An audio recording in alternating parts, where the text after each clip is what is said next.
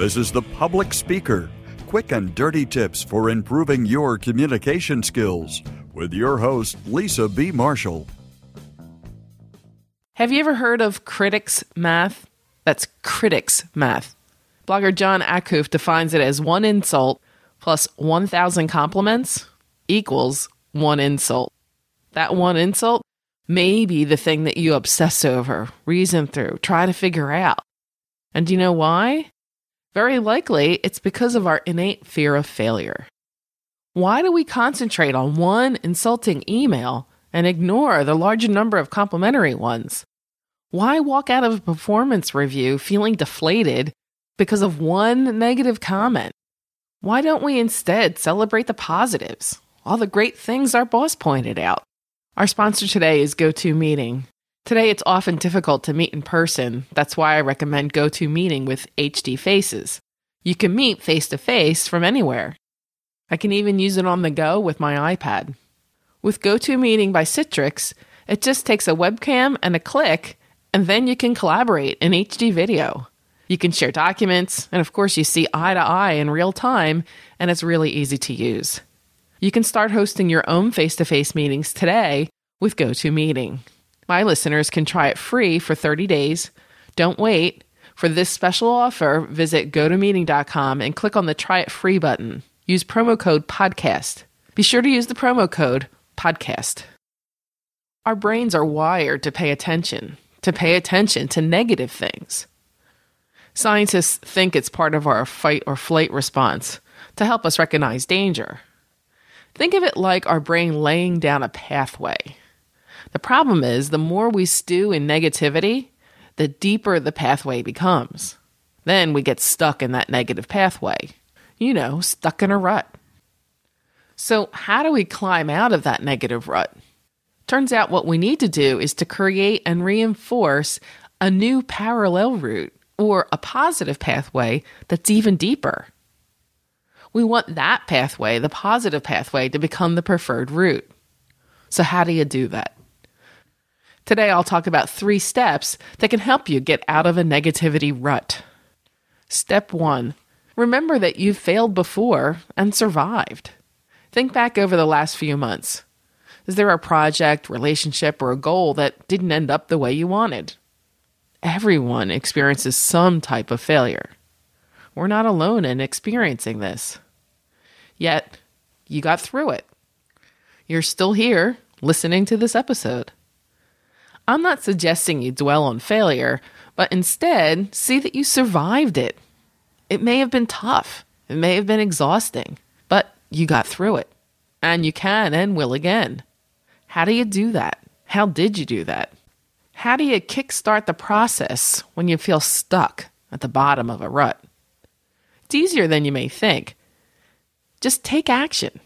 Take action that shifts your focus away from the negative experience. Do something uplifting, fun, mentally engaging. Simple things like physically moving to a new location, going for a walk outside, or simply moving to another room. For myself, I need to have something a bit more engaging, distracting.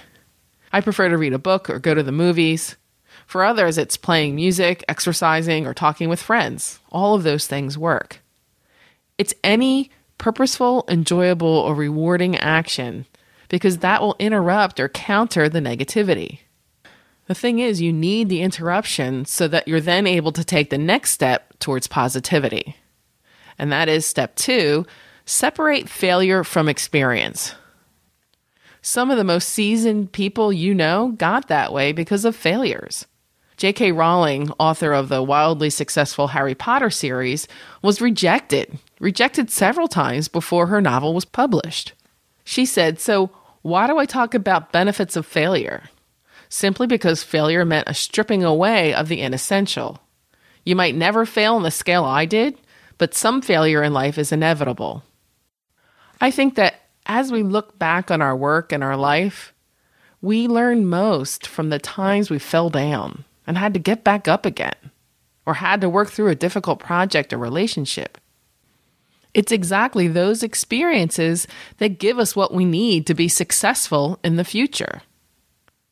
So the necessary self-communication skill here is to be able to reframe any situation as a positive. You need to find the silver lining or the positive possibilities that come from experiencing a negative. Ask yourself, what can I learn from this? What can I gain? How will this help me to be a better person? By focusing on positive outcomes, you're reducing the power of the negative and beginning to create a positive pathway instead. But here's the thing. It's easy to fall back into the more established negative routine. So step 3 is reinforce the positive. It's important to continue to reinforce your positive communication with yourself and with others. Author and Dr. Norman Doidge, in his widely acclaimed book, The Brain That Changes Itself, he clearly states that the brain has the capacity to rewire itself, that is, to form new neural pathways if we do the work. And just like any strengthening exercise, that work requires activity and repetition to reinforce that new learning. So we've always heard that positive thinking was a good idea. My dad told me that all growing up. But now there's some science to back it up. In fact, I saw this principle in action when my dad suffered a stroke. It damaged areas of his brain that made it extremely difficult, if not impossible, to read as he did before. And although it was an extremely difficult task for my dad, with time he did retrain his brain by using different pathways, and he was again able to read.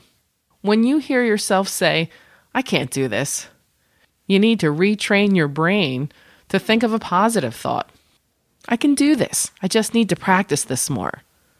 Or, "I can do this if I just try it another way." You may even consider putting on your Nikes and reminding yourself, just do it. Philosopher John Dewey said, "Failure is instructive. The person who really thinks learns quite as much from failures as from his successes." So failure is inevitable. From time to time, it is inevitable. It will be sprinkled into your life and work for as long as you live. But it can be a gift. It's a gift that matures you, gives you experience, perspective, lets you help others facing similar challenges.